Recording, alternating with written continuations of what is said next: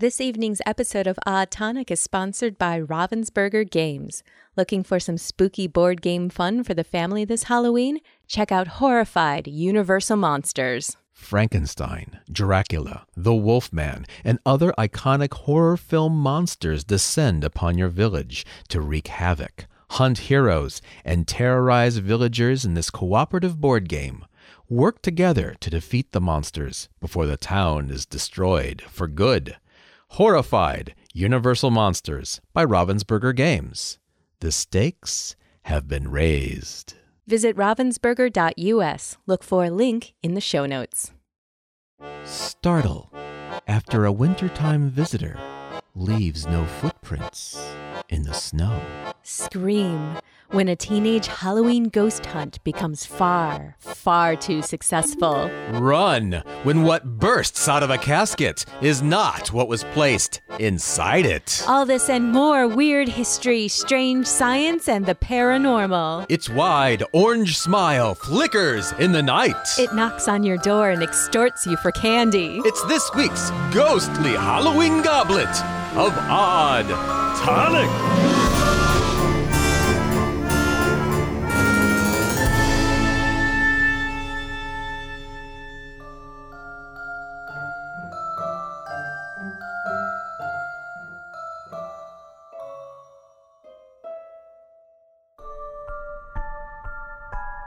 Welcome to the parlor. I'm Jennifer. And I'm Maxwell. The tea is poured, and please take a well-deserved seat by our fire, dear guest, because you've done it. You've made the perilous journey through the extra scary episodes that have comprised our countdown to Halloween, and now, here it is, episode 31, the official Odd Tonic All Hallows Eve show. The night air is absolutely crackling with autumn energy, and it makes me feel so very nostalgic. Halloween has just always been a favorite holiday. I just grew up feeling this holiday was different and wickedly unique. I love the aesthetic. I love the dark mysticism vibe. I love everything spooky, and I want to live a life with magic spells in it. You can't convince me otherwise. I grew up creating my own costumes, which probably translated into cosplay and mermaiding later in life. And I love decorating my bedroom. I would take 8.5 by 11 sheets of paper and cover my entire wall and then draw and color a whole mural. Just graveyard, haunted house on a hill, black cats, full moon, and of course a witch flying on a broom. Oh, that's so adorable. How old were you when you did that? Oh, like from 8 to 18. Oh, that's lovely. Well, you know that I completely empathize with your fondness, love. I remember proclaiming many times during my childhood that I held Halloween above all holidays, even Christmas, because for me, Halloween was the intersection where many magical things came together. I mean, I just adored autumn and the fiery change of the leaves. I love the creativity of dreaming up elaborate costumes and pulling all the elements together. Plus, I was lucky enough to have a mom who was a whiz on a sewing machine. So, thanks, Mom. And I loved how Halloween used to completely disrupt an ordinary school day with our costume parade. But this was all preamble for the surreal spectacle that is Halloween night, right? And if you really think about it, that is when the entire world goes completely mad. I mean, porches are covered with large vegetables that are hollowed out and given carved faces. House windows are filled with spiders and black cats, ghosts and witches, and children dressed as monsters and robots, and fairies roam the neighborhoods, going to the doors of absolute strangers and demanding candy, which is enthusiastically dropped into their rapidly filling pillowcases. It's a mass communion of shared creativity, goodwill, and pure nonsensical fun. And every year, as a kid, I would just stop among the crunching leaves on the sidewalk and the scent of wood fires and the crisp autumn air and just for a moment, bask in the perfectly beautiful insanity of it all. And this is one of the many reasons why we're together. Oh. Your image of a classic Halloween night is the perfect segue to discuss tonight's show, my love, because this evening we'll be following the timeless All Hallows Eve tradition of telling ghost stories by candlelight, some of our very favorite tales that we've been saving all year to share with you, dear guest, on this very night. So, grab a throw blanket big enough to cover your head and get cozy. The stories begin now.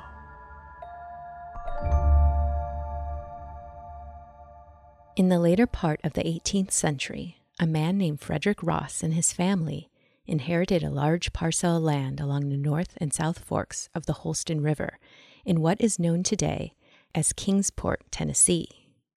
Like most wealthy Southern families, Ross did own slaves as well as a few indentured white servants, but he was not known to treat his slaves cruelly.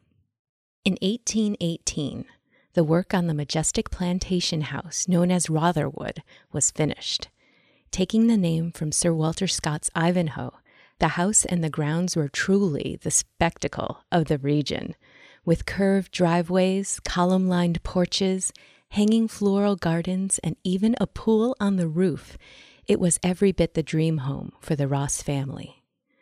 Ross had several children, but everyone remembers his daughter Rowena the best. With her raven hair and fair complexion, she was considered to be the most beautiful creature and had the education and manners to back it up. Rowena was soon engaged, and her father immediately started construction on a mansion on the grounds for his daughter, the space to be an exact replica of Rotherwood, but instead of red brick, it would be entirely white. This was to become the first tragedy to befall the Ross family. Rowena's lovely home, never to be lived in, burned to the ground not long after completion. Then, on their wedding day, the groom and several of his friends decided to try their hand at fishing before he was married.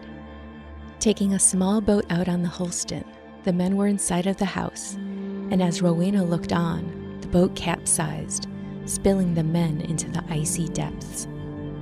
Everyone on shore watched in horror as the men floundered in the water and the surging currents pulled them down. All the men managed to make it back to shore, except for Rowena's fiancé. To her devastation, her true love did not surface from the river. His body was never recovered. Understandably, Rowena fell into a deep depression.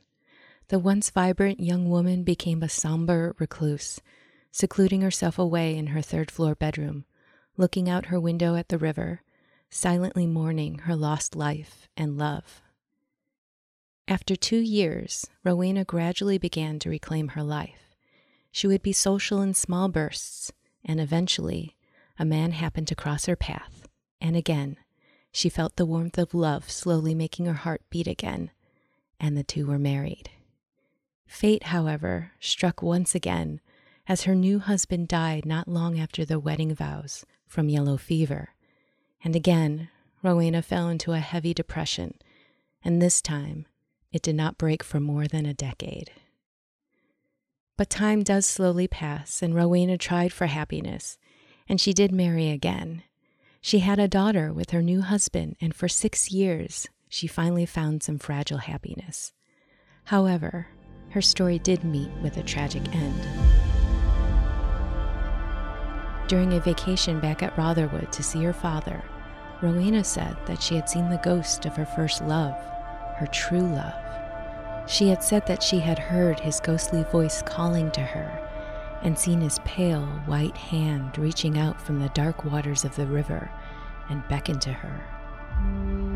That night, she slipped into her wedding gown and silently made her way outside into the moonlight, barefoot, following the trail to the shores of the river before slowly and calmly wading in, walking until the water was up to her neck, and finally, she vanished below the surface, taking her own life.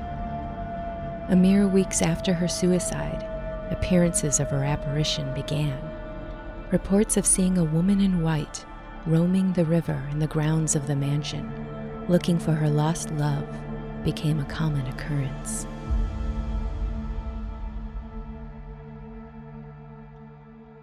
From that point on, the fate of Rotherwood was infallibly sealed. The once happy Frederick Ross was himself in a deep depression over the loss of his daughter, and in the years leading up to the Civil War, he made several business decisions that backfired, with huge losses and failed investments that cost him dearly. Furthering the heartbreak, he sold Rotherwood to the person he knew could afford it and the losses it had taken, Joshua Phipps, who, as a very strong coincidence, was also Ross's overseer and bookkeeper. Ross freed what slaves he could rather than giving them to Phipps, left his once happy manor, and died years later as a broken man. But the tale of Rotherwood does not end here, dear guest. Though Ross had been a kind man, Phipps was not. He was known in his day for his malice, his cruelty, and his irritable nature. Rotherwood began to change. Slave cells were added inside the basement with dirt walls, dirt floors, and no windows, with only one entrance. The field slaves were forced to huddle in the small room at night. Iron bars were set into the one entrance with no glass and no protection from the elements. On the third floor, a whipping post was built into the walls. Phipps was often overheard stating that when he died, he wanted to be buried standing up on top of the hill at Rotherwood, so he could forever be looking down to watch the slaves working. His evil did not stop at the slaves and his treatment of them. Phipps was just as cruel to his own family. Not liking his own daughter's suitor, he had him murdered in action when called to battle during the Civil War, which caused her to die of grief and a widow at the age of 20. In the summer of 1861, Phipps fell ill. The doctors could not explain his condition. He was feverish, almost delusional. Afraid of contagion, the cruel man was moved out and quarantined into the carriage house. A young slave boy was assigned to keep watch over him and to fan him to keep him cool. For days, Phipps lingered, half awake in fever with labored breathing. One sweltering afternoon, in the presence of the boy, suddenly Phipps snapped fully awake. His eyes, roving wildly in their sockets, seemed to fixate on a point high in the air above the young boy. Turning to see what his master saw, the boy himself let out a blood-curdling scream of absolute horror. A sickly, buzzing cloud had begun to form in mid-air, writhing and swarming, and the boy realized what it was. It was hundreds of flies. The cloud of flies grew thicker until finally the entire cloud itself descended upon Phipps, covering his face, their teeny hairy legs crawling into his open eyes as they rammed themselves up his nostrils, into his ears, and down his open, screaming mouth. The swarm was so thick that Phipps finally started to suffocate, choking to death on the living, buzzing flies. Regaining his senses, the boy bolted from the horror to get help. When he returned with the family and doctor, Phipps lay dead, his eyes staring up, his mouth slack and frozen on his face with a look of horror. There wasn't a single fly in sight. They had vanished as though they had never existed at all.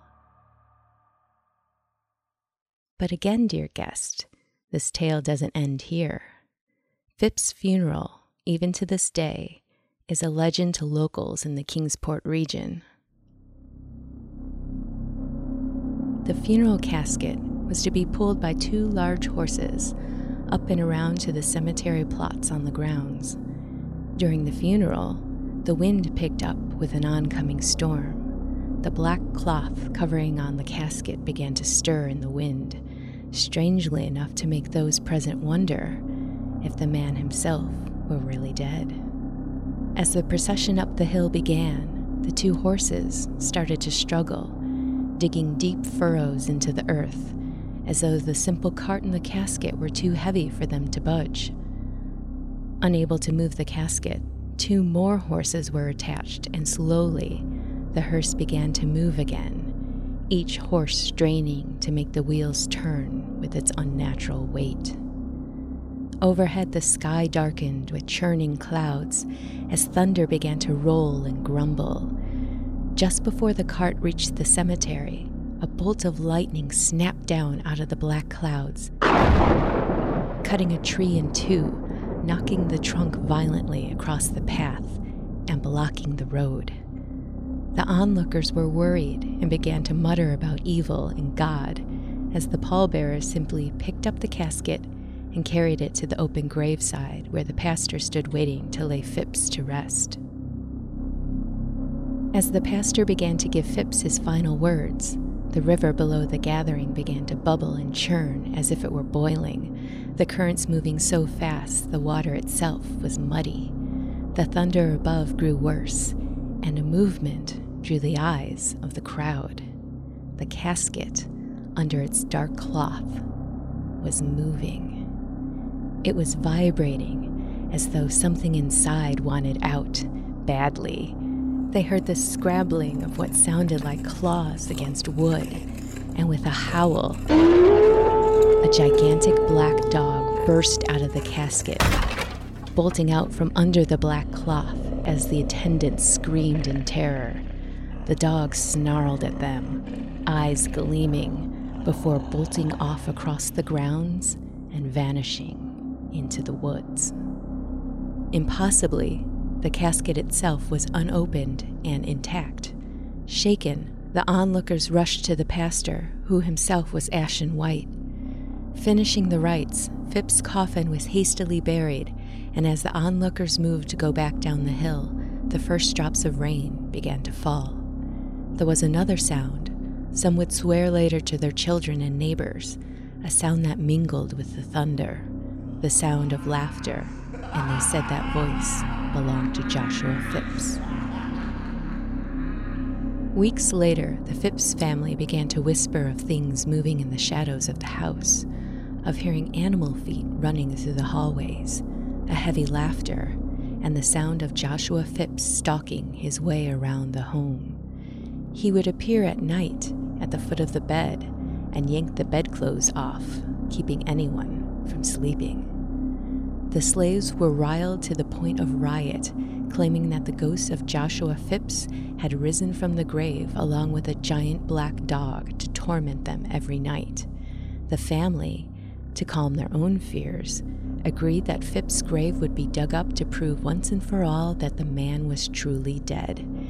They dug through undisturbed ground to open the casket, which they claim was found empty. All but a few large black animal hairs were inside. Not long after, the slaves revolted, destroying Phipps's gravestone and desecrating his grave. Eventually, Rotherwood was purchased by the U.S. government in 1940, and the family moved away to North Carolina. Passing through several owners, the current owner is a prominent doctor at the local medical campus. She began to renovate and restore the home. She has fully succeeded in her goal, turning her home into a stunning memorial to the past, as well as once again giving Rotherwood an inhabitant to call it home. Even in modern times, however, Rotherwood still holds a darkness in its heart. During the renovations, the owner and her friend were both at the house as workmen were working on plumbing and wiring in the basement, where the former slave cells were located. One of the workmen claimed that his partner suddenly looked up from his work and froze in place, his skin going white and his eyes wide. Without preamble, his partner screamed and ran, fleeing up the stairs as if he was running for his life. Astounded, the owner, her friend, and the workman watched as the man leapt into the work van, spun gravel out and fled, leaving his tools and his partner and a stunned owner behind. Later, the man was calm enough to tell everyone what had happened. He said he had been working and he had looked up when he felt someone staring at him. When he did, he saw a man materialize out of the wall, dressed in a dark suit.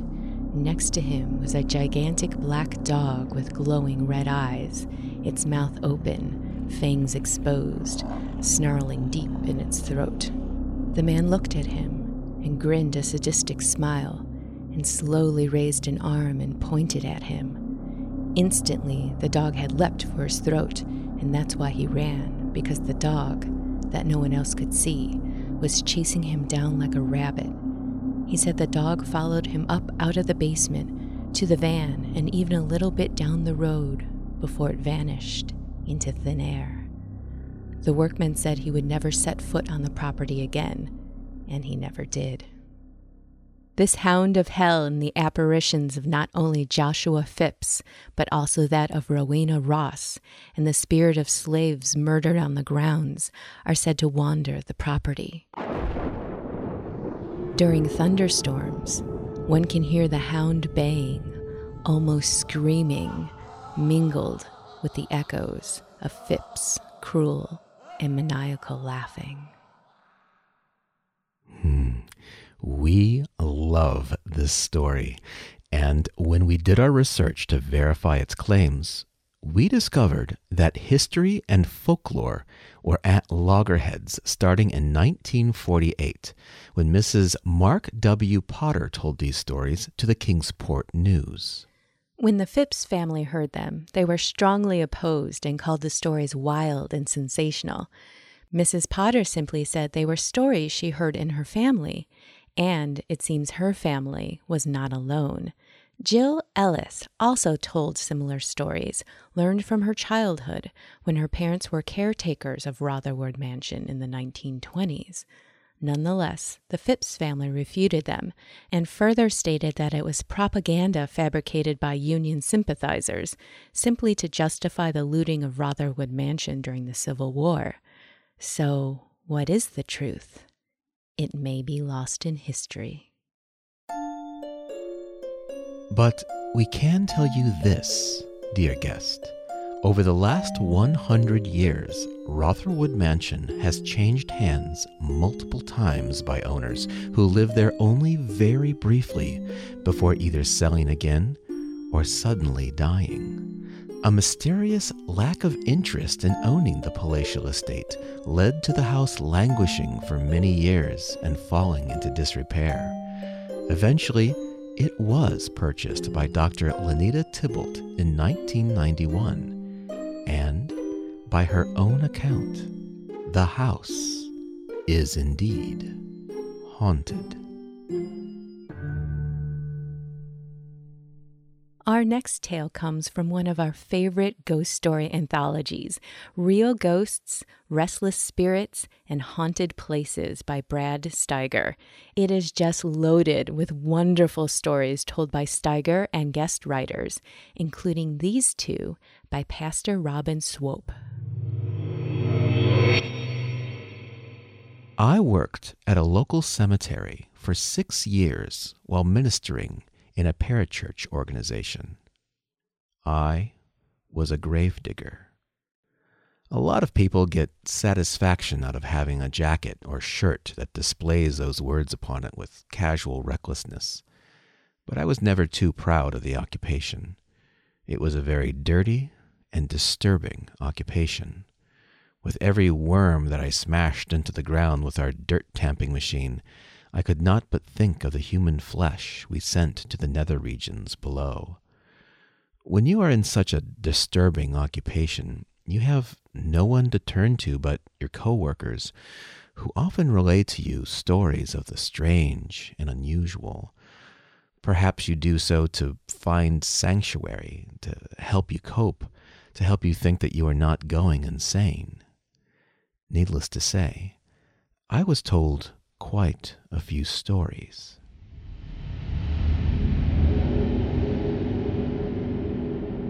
For some reason, the most startling stories are set in the mausoleums. The graveyard where I was employed for 6 years was in Erie County, Pennsylvania. It had a large mausoleum situated on its 80-acre grounds. The tomb is distinctive because it is the only Protestant mausoleum in all of Erie County. Many well-to-do Protestant families are buried in the simple T-shaped building. One of the head maintenance men was clearing snow from the sidewalks and offices of the cemetery early in the morning one day in the middle of January. It was still dark, but the freshly fallen snow illuminated the landscape in an eerie glow. When it was time to shovel the snow around the mausoleum, the maintenance man decided to save gas and walk the quarter-mile from the office building to the tomb.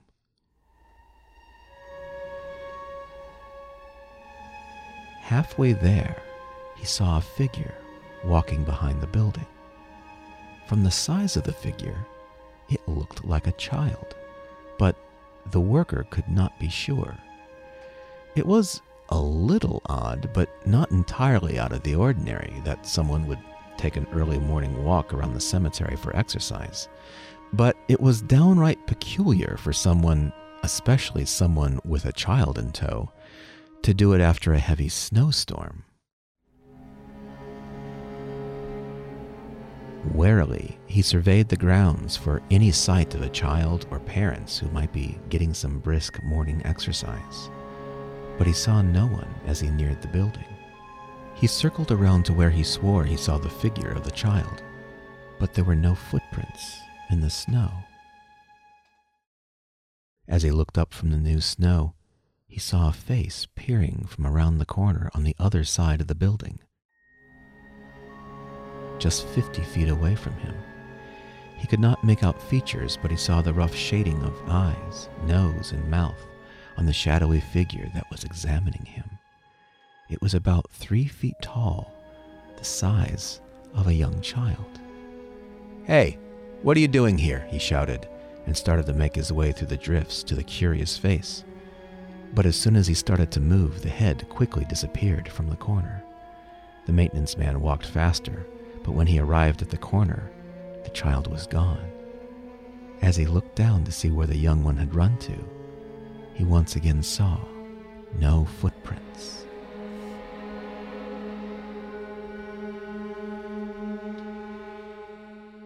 Amazed and disturbed, he threw his shovel to the ground and mumbled to himself.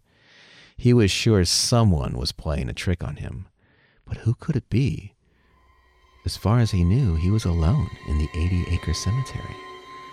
Alone except for that small child who could disappear without leaving any tracks in the snow. He shrugged and made a mental note to drill the other members of the crew when they came in to see if one of them was up to shenanigans. If it was a trick, they would probably egg him on a bit just to get some jollies at his expense. So, trying to push aside the oddness of the event, he went about shoveling the snow. That is when he heard the voices. At first, he thought it might be the wind. The mausoleum was out in an open field, and sometimes the wind whipped around the building fiercely and made all sorts of odd noises. But after a while, he knew it was not the wind. He heard the whispering voices even when the air was still. They were barely audible, but they were clearly distinct and individual voices. It was as if a large group of people had gathered together in the mausoleum and were having a whispered conversation. He silently moved around the sidewalk to try to locate the voices.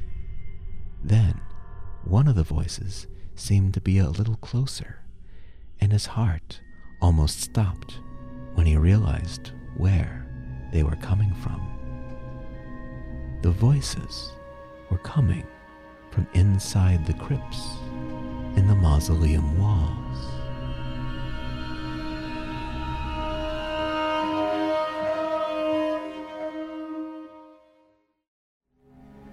Frozen in fear, The maintenance man thought he was going insane, so he slowly moved closer to the cold marble slab, layered with ice.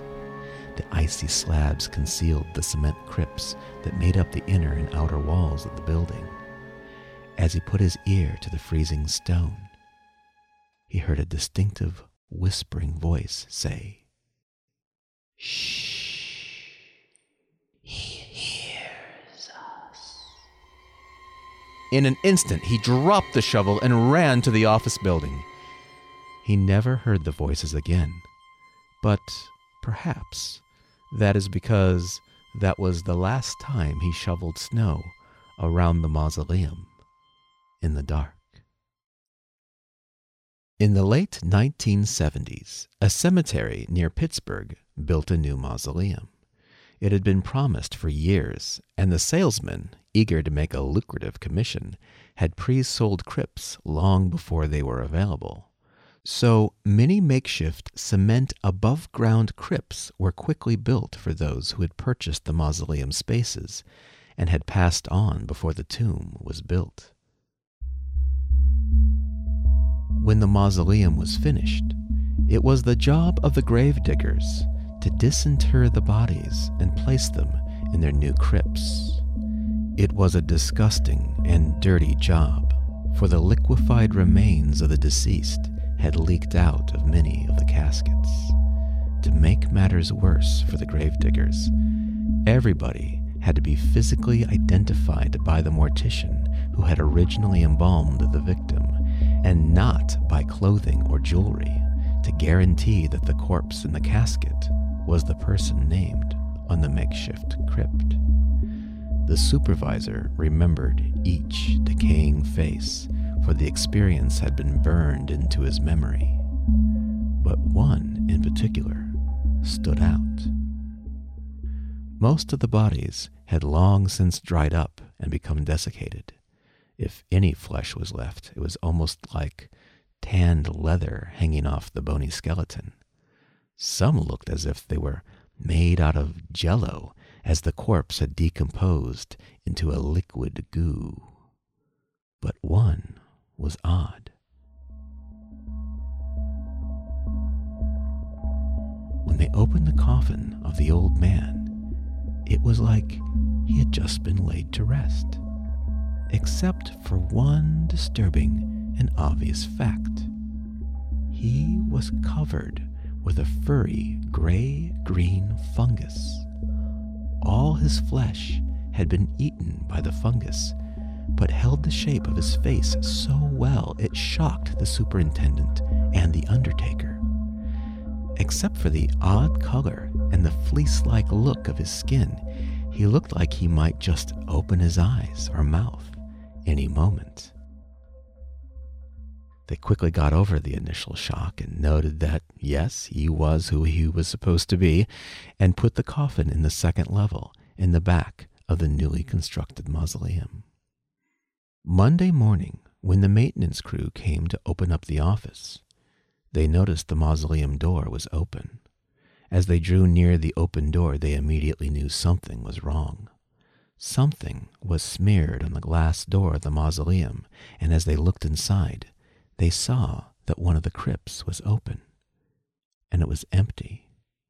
Fearing they had grave robbers, they went to call the police, but as they rounded the corner to head back to the office, they passed the old makeshift cement crypts. One was open, and it held a casket. It was the casket of the mold man, right back in the place he had been interred for the last 5 years. To make sure everything was all right and they did not have a grave robber playing a joke, they opened up the coffin. The body was there, and the jewelry he wore was still on his corpse. They called the police, but there was nothing the police could do except file a vandalism report. The body was placed back in the mausoleum. After they sealed the crypt again, the staff noticed that the smear on the door was the same color as the mold that covered the man. There also seemed to be small pieces of the stuff on the carpet that covered the floor from the crypt to the doorway. The body did not look molested at all, and the casket had shown no visible signs of forced opening. But it was still very disturbing. 2 weeks later, it happened again. Everything was the same. The crypt was opened and the casket was found resting in its old spot. Even the smear and the pieces of mold scattered here and there. But one thing was different this time. It had recently rained and the ground was soft. A single trail of footprints ran from the mausoleum to the makeshift crypt, and they were almost erased by the tracks left by the dragged coffin. And it was then that they noticed that the handles of the coffin were also smeared with the gray-green mold. It was as if the mold man had somehow come out of the coffin and dragged it back to its original resting place. But that was physically impossible, wasn't it? Nevertheless, a close look at the corpse and the fallen mold made everyone present shiver. They were definitely the same material. Once again, the body was laid to rest in the mausoleum, and the funeral director brought in a Catholic clergyman to give last rites and bless the tomb. The mold man stayed put this time. The maintenance crew always gave his crypt special attention. They always feared that one morning they would find it open again and see the evidence of the mold man once again walking the earth. When you work at a cemetery for any length of time and meet others who have lived the life of a gravedigger for years, you hear some strange and unexplainable stories, and you hope that you are not the next one to come in the one morning with fear in your eyes and tell the others, "You are not gonna believe this." But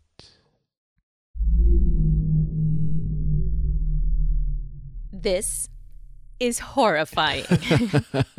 Well, mausoleums are forever changed for me. Next time I pass one, I'm going to be wondering, okay, which one has Moldy Joe in there?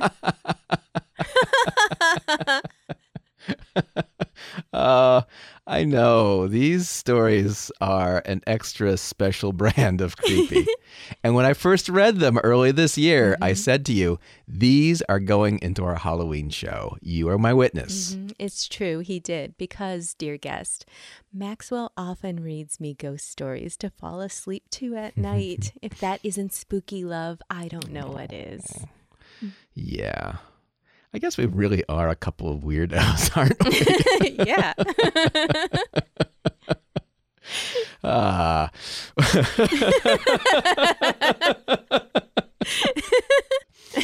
When we return, we're going to share a ghost story that is so bizarre that, well, if you have a pet ferret, you'll probably never look at it the same way again. And then we're going to deliver our Halloween ghost story, Piece de Resistance, a true account so utterly terrifying that you'll probably never look at us the same way again. You're listening to Odd Tonic. We have to go carve a jack-o'-lantern and TP our neighbor's house. We'll be right back.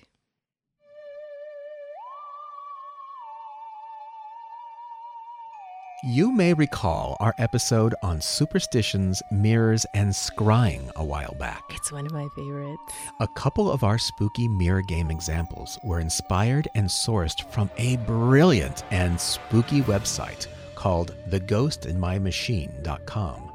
Its evil mastermind is author Lucia Peters, and we are excited to share with you that she has a brand new book. It brims cover to cover with more eerie midnight diversions from century-old classics like light as a feather, stiff as a board, to modern internet-born challenges such as the duplicitous Answer Man. And we love it. Yes, we do. It's called Dangerous Games to Play in the Dark, a guide to summoning spirits, divining the future, and invoking the supernatural. With a title like that, how can you not already love it? It's published by Chronicle Books and is available now, just in time for Halloween. Dark things come in small packages, and this little book is darkly delicious. Yes. Lucia creates magic, capturing the rules of each game to play and what the rewards and consequences will be for doing so. You feel a little wicked just reading the words as you turn each page to see what happens next. Dare to light a candle and try a game or two, if you must. But just perusing these often treacherous-sounding games is a delightfully scary treat in itself. I truly feel it's a must-have for all Bloody Mary sleepover survivors and connoisseurs of the creepy. Dangerous Games to Play in the Dark, a guide to summoning spirits, divining the future, and invoking the supernatural by Lucia Peters. It's available everywhere fine and spooky books are sold. Look for a link in our show notes. Do you remember life before Odd Tonic? Perhaps you are a destitute spirit, adrift between the tombstones, with only the harvest moon and the howling wind to keep you company. Or trapped in a cursed painting, only able to move your eyes to look about at the very boring wallpaper. But now you're here with us in the parlor, your warm cup full of tea and your ears filled with more spooky and fantastic stories than you could have ever dreamed of. Hang a lantern this autumn night and help others find their way to the parlor. Please write us a kind review on iTunes, Apple Podcasts, or in your favorite podcast app. Or subscribe to us on YouTube and leave a comment on your favorite episode. And don't forget to haunt us on the socials, Facebook, Twitter, and Instagram, all at Odd Tonic Society. Your fellow oddlings await you.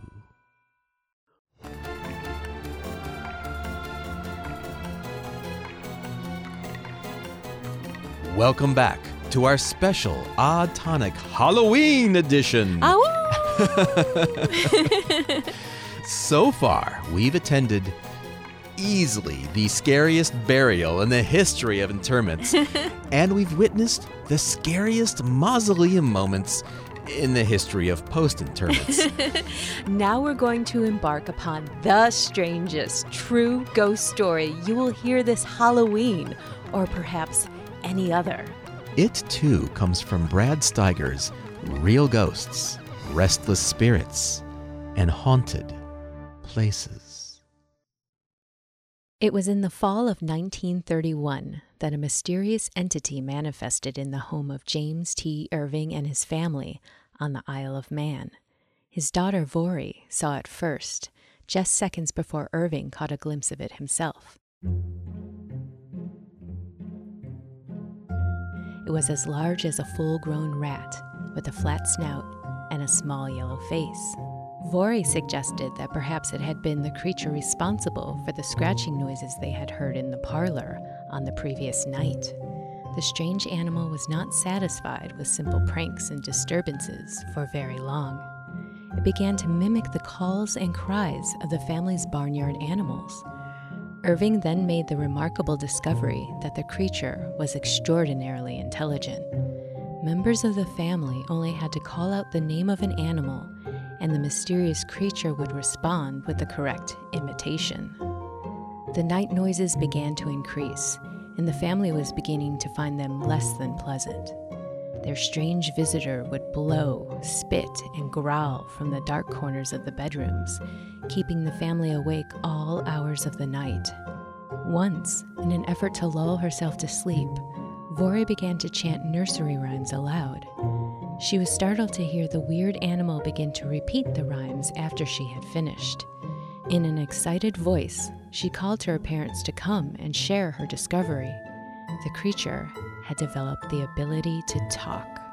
The Irvings stood at the door of their daughter's bedroom and exchanged incredulous stares. The animal's voice, although a full 2 octaves higher than any human's, was clear and distinct as it sing-songed nursery rhymes. The mysterious animal quickly put itself on intimate terms with the Irvings, addressing them by their first names, Jim and Maggie. It carried on long conversations with them and announced that it had chosen to make its home with them. The Irvings were not very enthusiastic about having the strange animal become a permanent resident. The family got so little sleep that they were almost to the point of selling the farm and leaving. However, they realized it would not be easy to sell a farm that was not only quite isolated, but also haunted, and their talking rodent was no longer a secret. On January 10th, 1932, the Manchester Daily Dispatch and the London Daily Sketch both ran articles on the mysterious talking weasel. "Have I ever heard a weasel speak?" wondered a reporter for the Daily Dispatch. "I do not know, but I do know that I heard today a voice I never imagined could issue from a human throat." The journalist found the Irving family sane, honest, and responsible folk, not likely to indulge in difficult, long, drawn-out practical jokes to make them the talk of the world. As the number of newspaper men wanting information about the ghosts increased, James Irving insisted that there were no ghosts on his farm. He explained that it was only a strange animal that had taken up residence on his property. Since the peculiar animal's arrival, the talking weasel had caused ghostly poltergeist phenomena to occur. Strange scratchings and unexplainable sounds were followed by furniture and small objects moving about on their own. But this ghost did something that no other entity of its ilk had ever done before or since. During the course of its stay with the Irvings, it left the family more than 50 rabbits on the kitchen floor. Each of the rabbits had been strangled. If a true weasel had done the stalking, it surely would have used its teeth on the throat of its prey. As the phenomena increased and the entity became stronger, it claimed to be a mongoose born in Delhi, India, and it often used Indian words and sang Indian folk songs. The creature's claim that it was a mongoose was reinforced by the fact that a farmer in the local village of Dorlish Cashin had once brought a number of the animals from India to kill off the rabbits that had become a threat to his field crops. No one had ever received more than a glimpse of the animal that had moved in with the Irvings, but those who did see the strange animal described it in terms that might well have applied to a small mongoose. James Irving began to call his uninvited guest Jiff. This name met with the approval of the self-proclaimed mongoose, who told Irving that when he was in India, he lived with a tall man who wore a green turban on his head. Jiff also informed Irving that he was born on June 7, 1852, which made him 79 years old.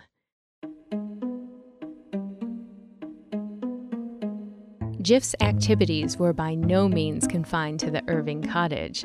He wandered far afield to stalk his rabbits for the family meal, and he took delight in hiding in village garages and in bringing back gossip to share with the Irvings.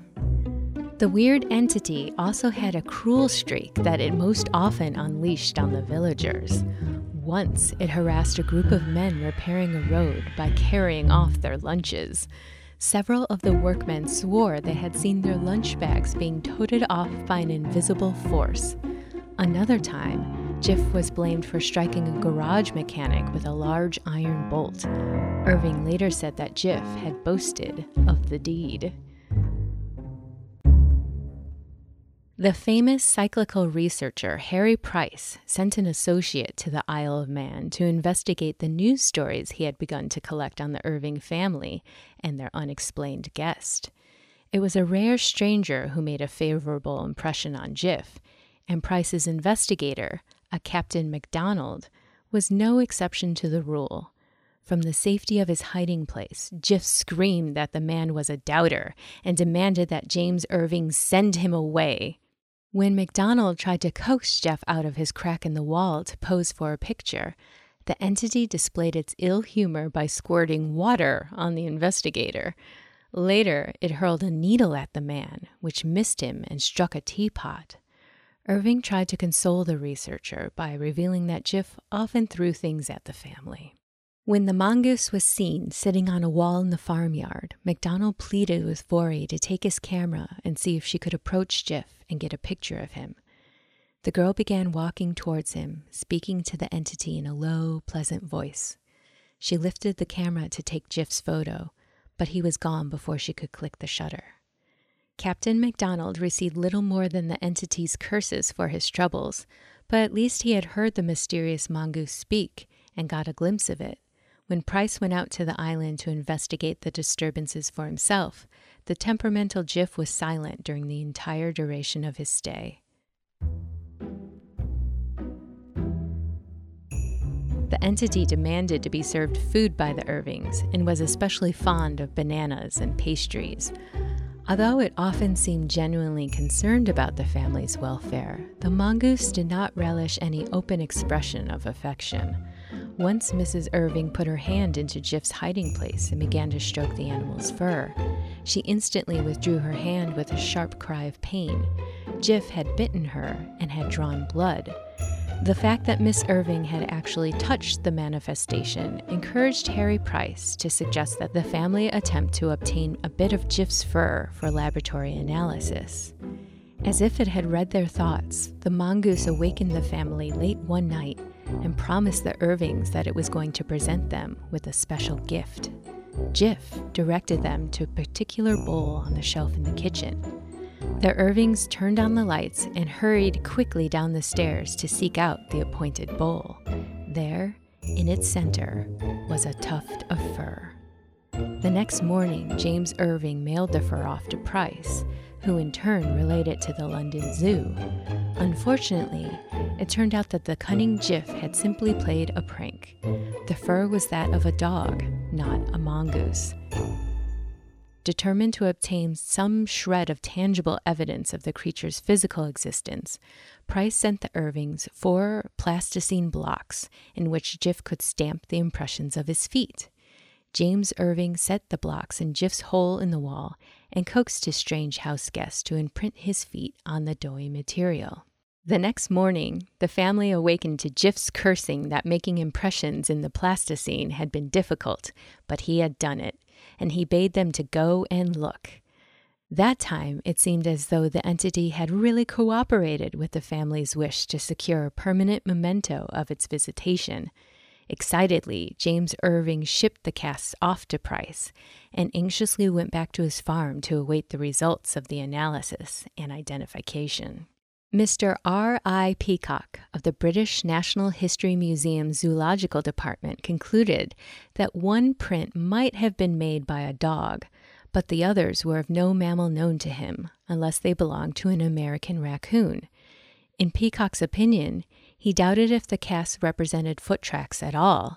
He stated that the tracks had most certainly not been made by a mongoose.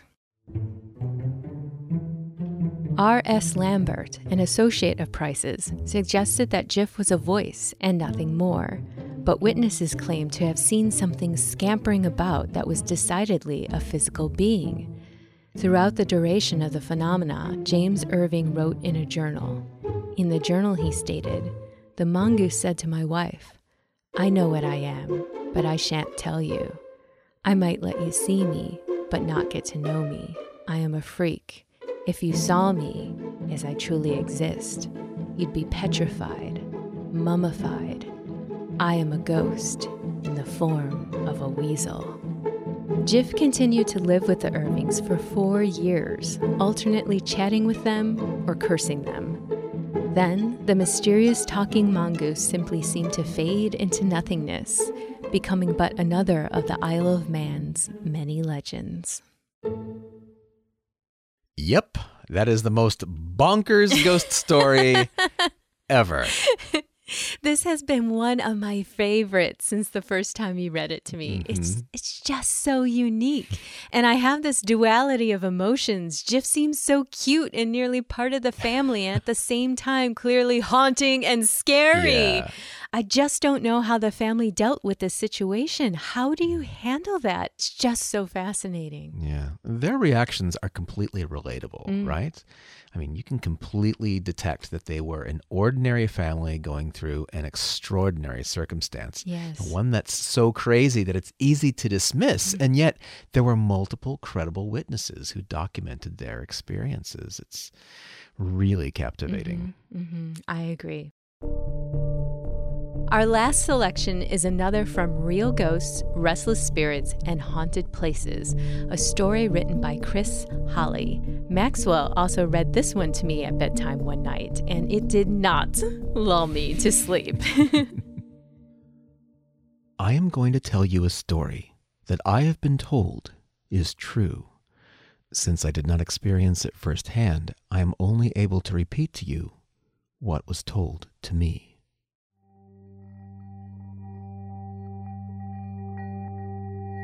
This event took place in the mid-1960s in a small town along the Long Island coast. This little town is built along the banks of a river. It looks like many small New England towns you may find along the coast of the eastern seaboard of the United States. Many of the houses and buildings in this little town were built long ago when the area was first established. Some date as far back as the 1600s. It is an old area full of history. One of the houses found in this town dates back to at least the 1750s. It is an old mansion that stands large and tall, a few hundred yards behind a little church that was built in front of it about 100 years later. Alongside the church, there is an old graveyard filled with broken headstones and fallen grave markers. The church, graveyard, and the old house have stood together in this old town for as long as anyone can remember. Everyone who lives in this little town knows the house to be haunted, and supposedly many in town have seen a ghost or two wandering about the grounds of the graveyard. The little church is still used. In fact, it has been the Sunday place of worship for most of the townspeople as far back as anyone can remember. The interior of the church was renovated in the mid-1960s. It was at that time that a new pastor took over the congregation. He was young and was determined to bring the church back to its original strength and beauty. I must admit, he did a great job. The church is one of the town's most beautiful buildings. The new pastor also had a lovely little cottage built for himself on the grounds.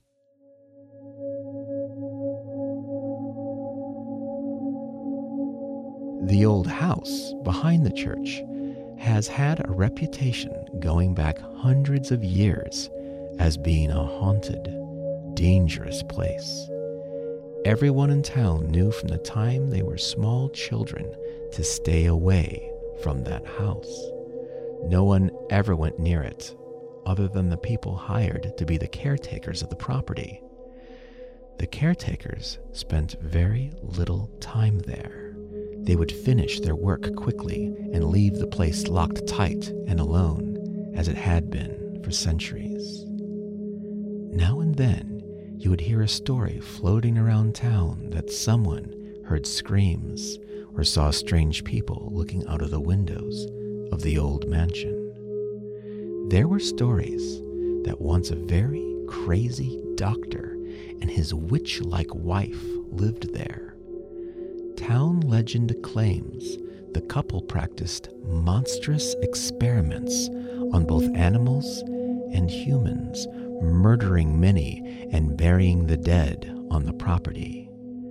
Claims of seeing ghostly figures of both people and animals wandering the place have been passed along by the townspeople for as long as any of us can recall.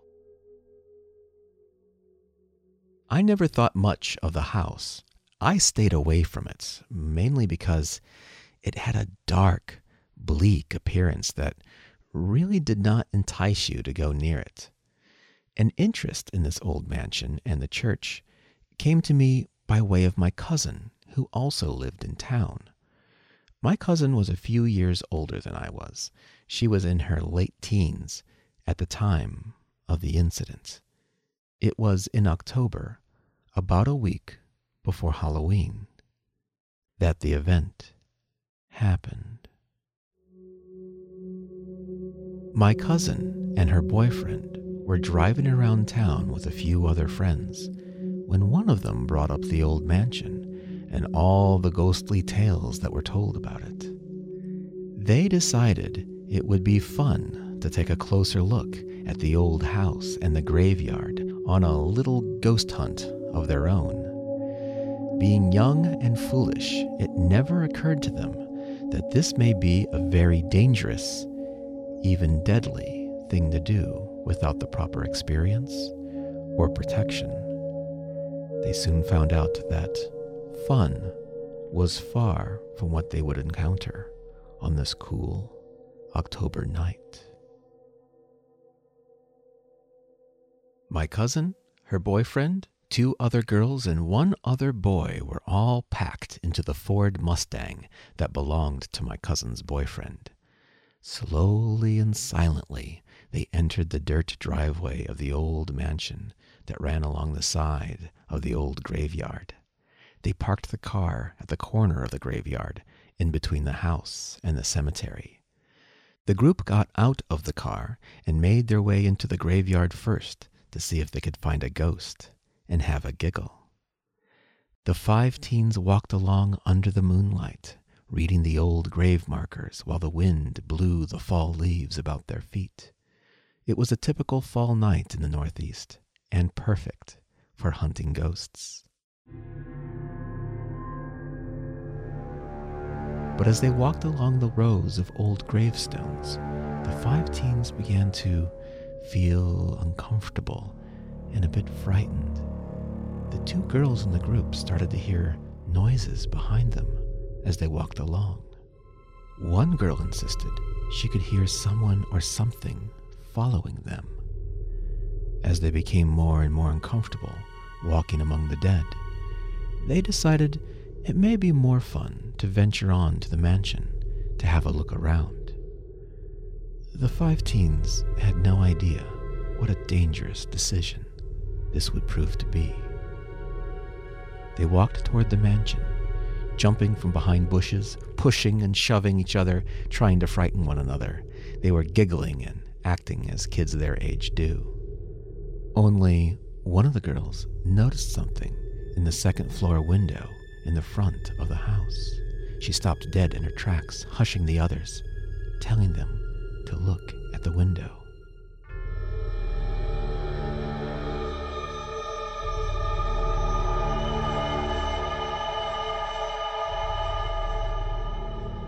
My cousin's boyfriend whispered, "Did you all just see that?" He too saw something or someone standing at a window on the 2nd floor. The group stood there, watching. The other boy with them suddenly yelled out, "Boo!" which sent the other 4 kids jumping clear off the ground. The group laughed and continued walking around to look at the side and back of the strange old house. As they made their way to the rear of the mansion, they noticed a broken-down shed in the back corner of the yard. The group walked toward it to see what the little building was used for. The shed was a smaller version of the large main house. The teens thought it may be an elaborate playhouse and wanted to take a closer look. It was about the size of an old-fashioned double garage. The little house was exactly like the big one, including an open front porch.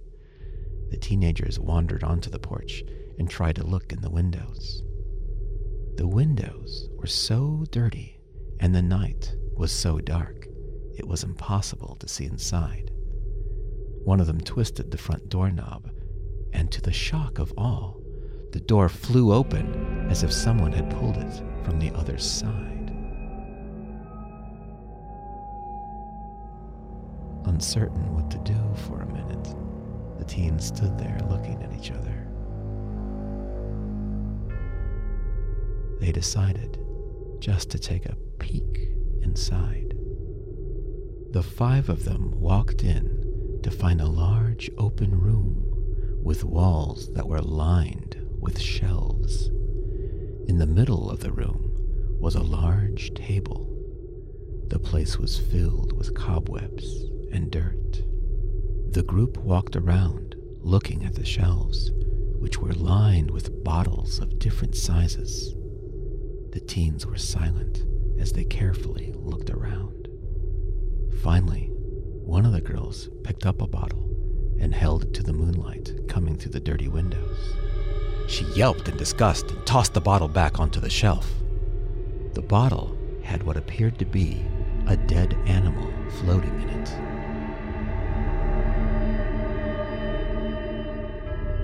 The teens began to look more carefully at the bottles lining the shelves. To their revulsion, every jar had what looked to be some type of fetus or a piece of some kind of living creature. The group was stunned and quickly became frightened. They decided it was time to leave and quickly ran back out into the yard to make their way to the car. The 2 girls and the other boy were ahead of my cousin and her boyfriend. They were running as fast as they could toward the car.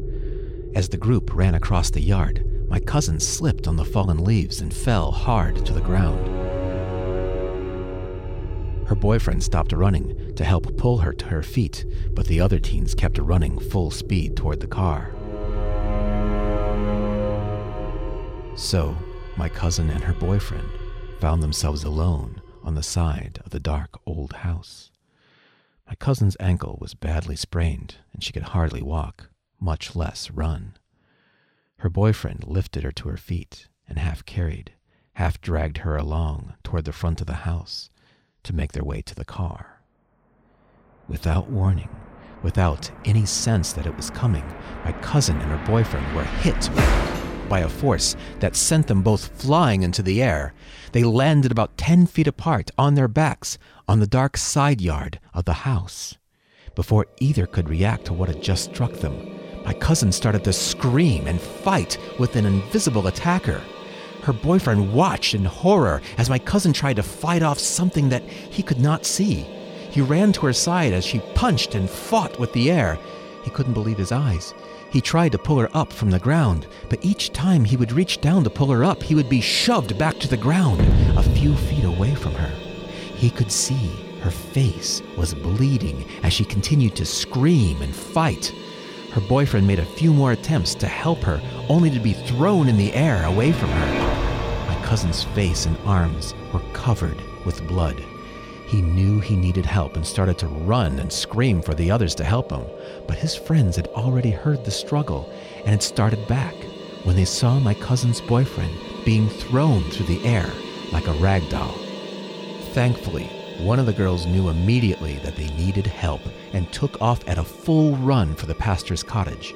She made it in seconds and started pounding on his door, yelling for help and crying. The young pastor was home and quickly opened the door, stunned to find a hysterical girl. She told him her friends were being attacked by something invisible at the old mansion and needed help. The young pastor did not blink or think twice. He grabbed 3 things: a bat, a wooden cross, and a Bible. When the girl and the pastor arrived at the old house, the scene before them terrified them.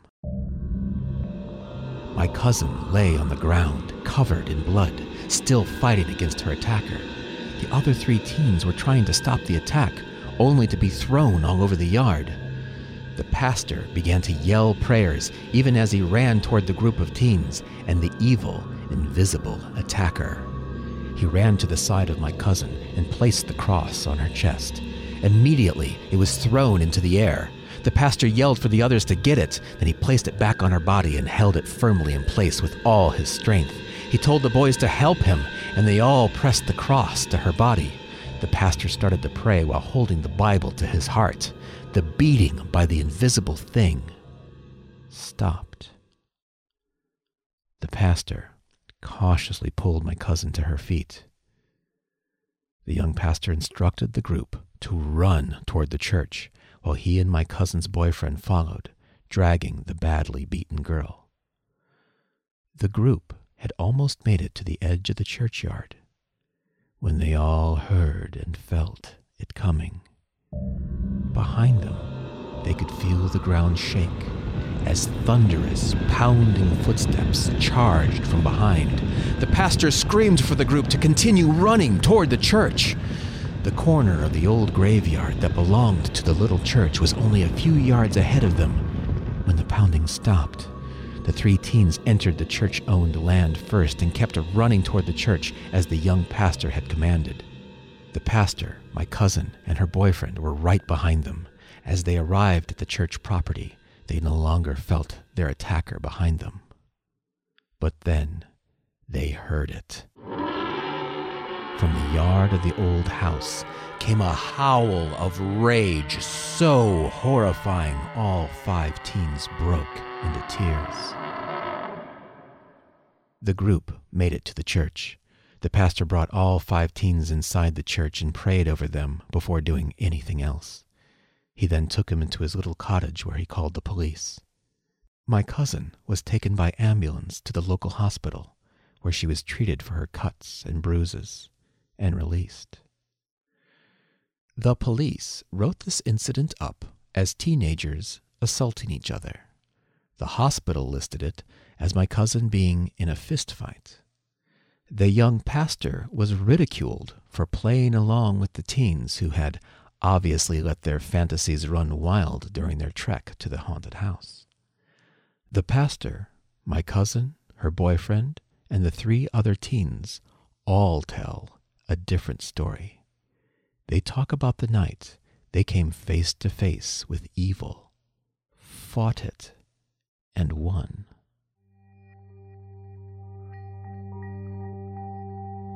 I believe my cousin, of course. I know her to be a logical, well-balanced adult who has lived a good, productive life. I will tell you that she stayed in contact with that pastor her entire life.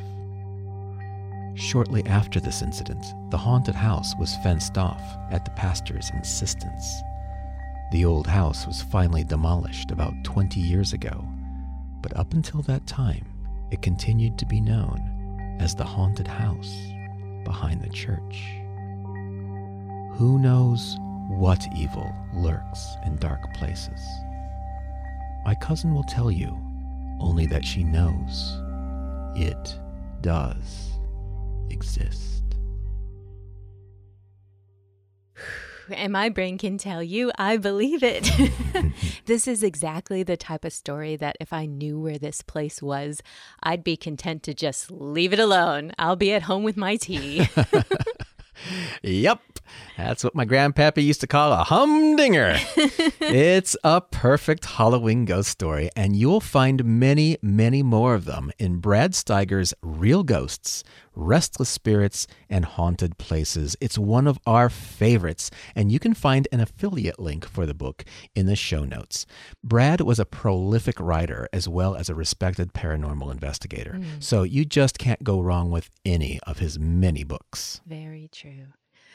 Oh, love, I know we're running long, but I'd really hate to go. Oh, me too. We've been looking forward to this episode for so long. Yeah, it's sad that it's here now, ending so soon. Such as Halloween. Well, we could talk about our first Odd Tonic meetup that happened in Seattle this week. Yes. Oh, my goodness. It was so delightful. I just kind of don't have words to describe it. It's just fascinating to meet people and share stories and philosophize about how wonderful our odd world is. Yeah, I agree. It was really terrific. And I think that my biggest takeaway was this. If you're a member of our Odd Tonic Facebook group, I think you'll agree that within this community, you can really sense that we are all kindred spirits. And that if we had a chance to be in a physical room together, it would be a blast. Well, that proved to be completely true. But that feeling of being kindred or cut from the same cloth was so much more intense while speaking to people in person. It was startling. Yeah. I think some people told stories that they rarely or never tell that night. And because the group was just so open and welcoming and frankly experienced in the crazy things that occur in this world, we just ate it up. And that really moved me. I think it was the combination of that and my second drink on the back of a long patch of sleep deprivation that had me ranting about Bigfoot and the interconnectedness of everything paranormal, man, like a frothing madman before the night was over. So to all who was there, sorry you had to see that, and thank you for not posting it on Instagram. What? You just aren't living your best life if you can't shake your fist and rant about interdimensional Bigfoot. I mean, isn't that why we created the podcast? So you wouldn't have to just leave it as your voicemail greeting? Oh, I love you. My interdimensional Bigfoot rants and I are very lucky to have you. Oh, well, we can be lucky together. We should probably go. Yeah. But before we do, we have to let you know Odd Tonic will be offering a rather novel treat on the day of Halloween this week. Right. So hit the subscribe button right now so you can be the very first oddling on your block to get it and show it off to your friends. Yes, it's quite fun. And Jennifer was really the brainchild behind it. And I know you're going to love it. Yes. Okay, I guess that better wrap up this Halloween edition of Odd Tonic. Remember to subscribe so you don't miss out on your Halloween goodie. Plus, you'll never miss a show. And leave us an iTunes or an Apple Podcast review so others can find us too. Or find us on YouTube. If you're not already listening there, hello, YouTube listeners. And leave a comment on your favorite Odd Tonic episode. We'll be back next week with more weird history, strange science, and paranormal peculiarities. This is, dear guest, goodbye for now. But remember, if on Halloween night you awaken to the sound of blowing, spitting, and growling from a dark corner of your room, followed by the singing of nursery rhymes and random cursing, don't worry. It's just us. Happy Halloween.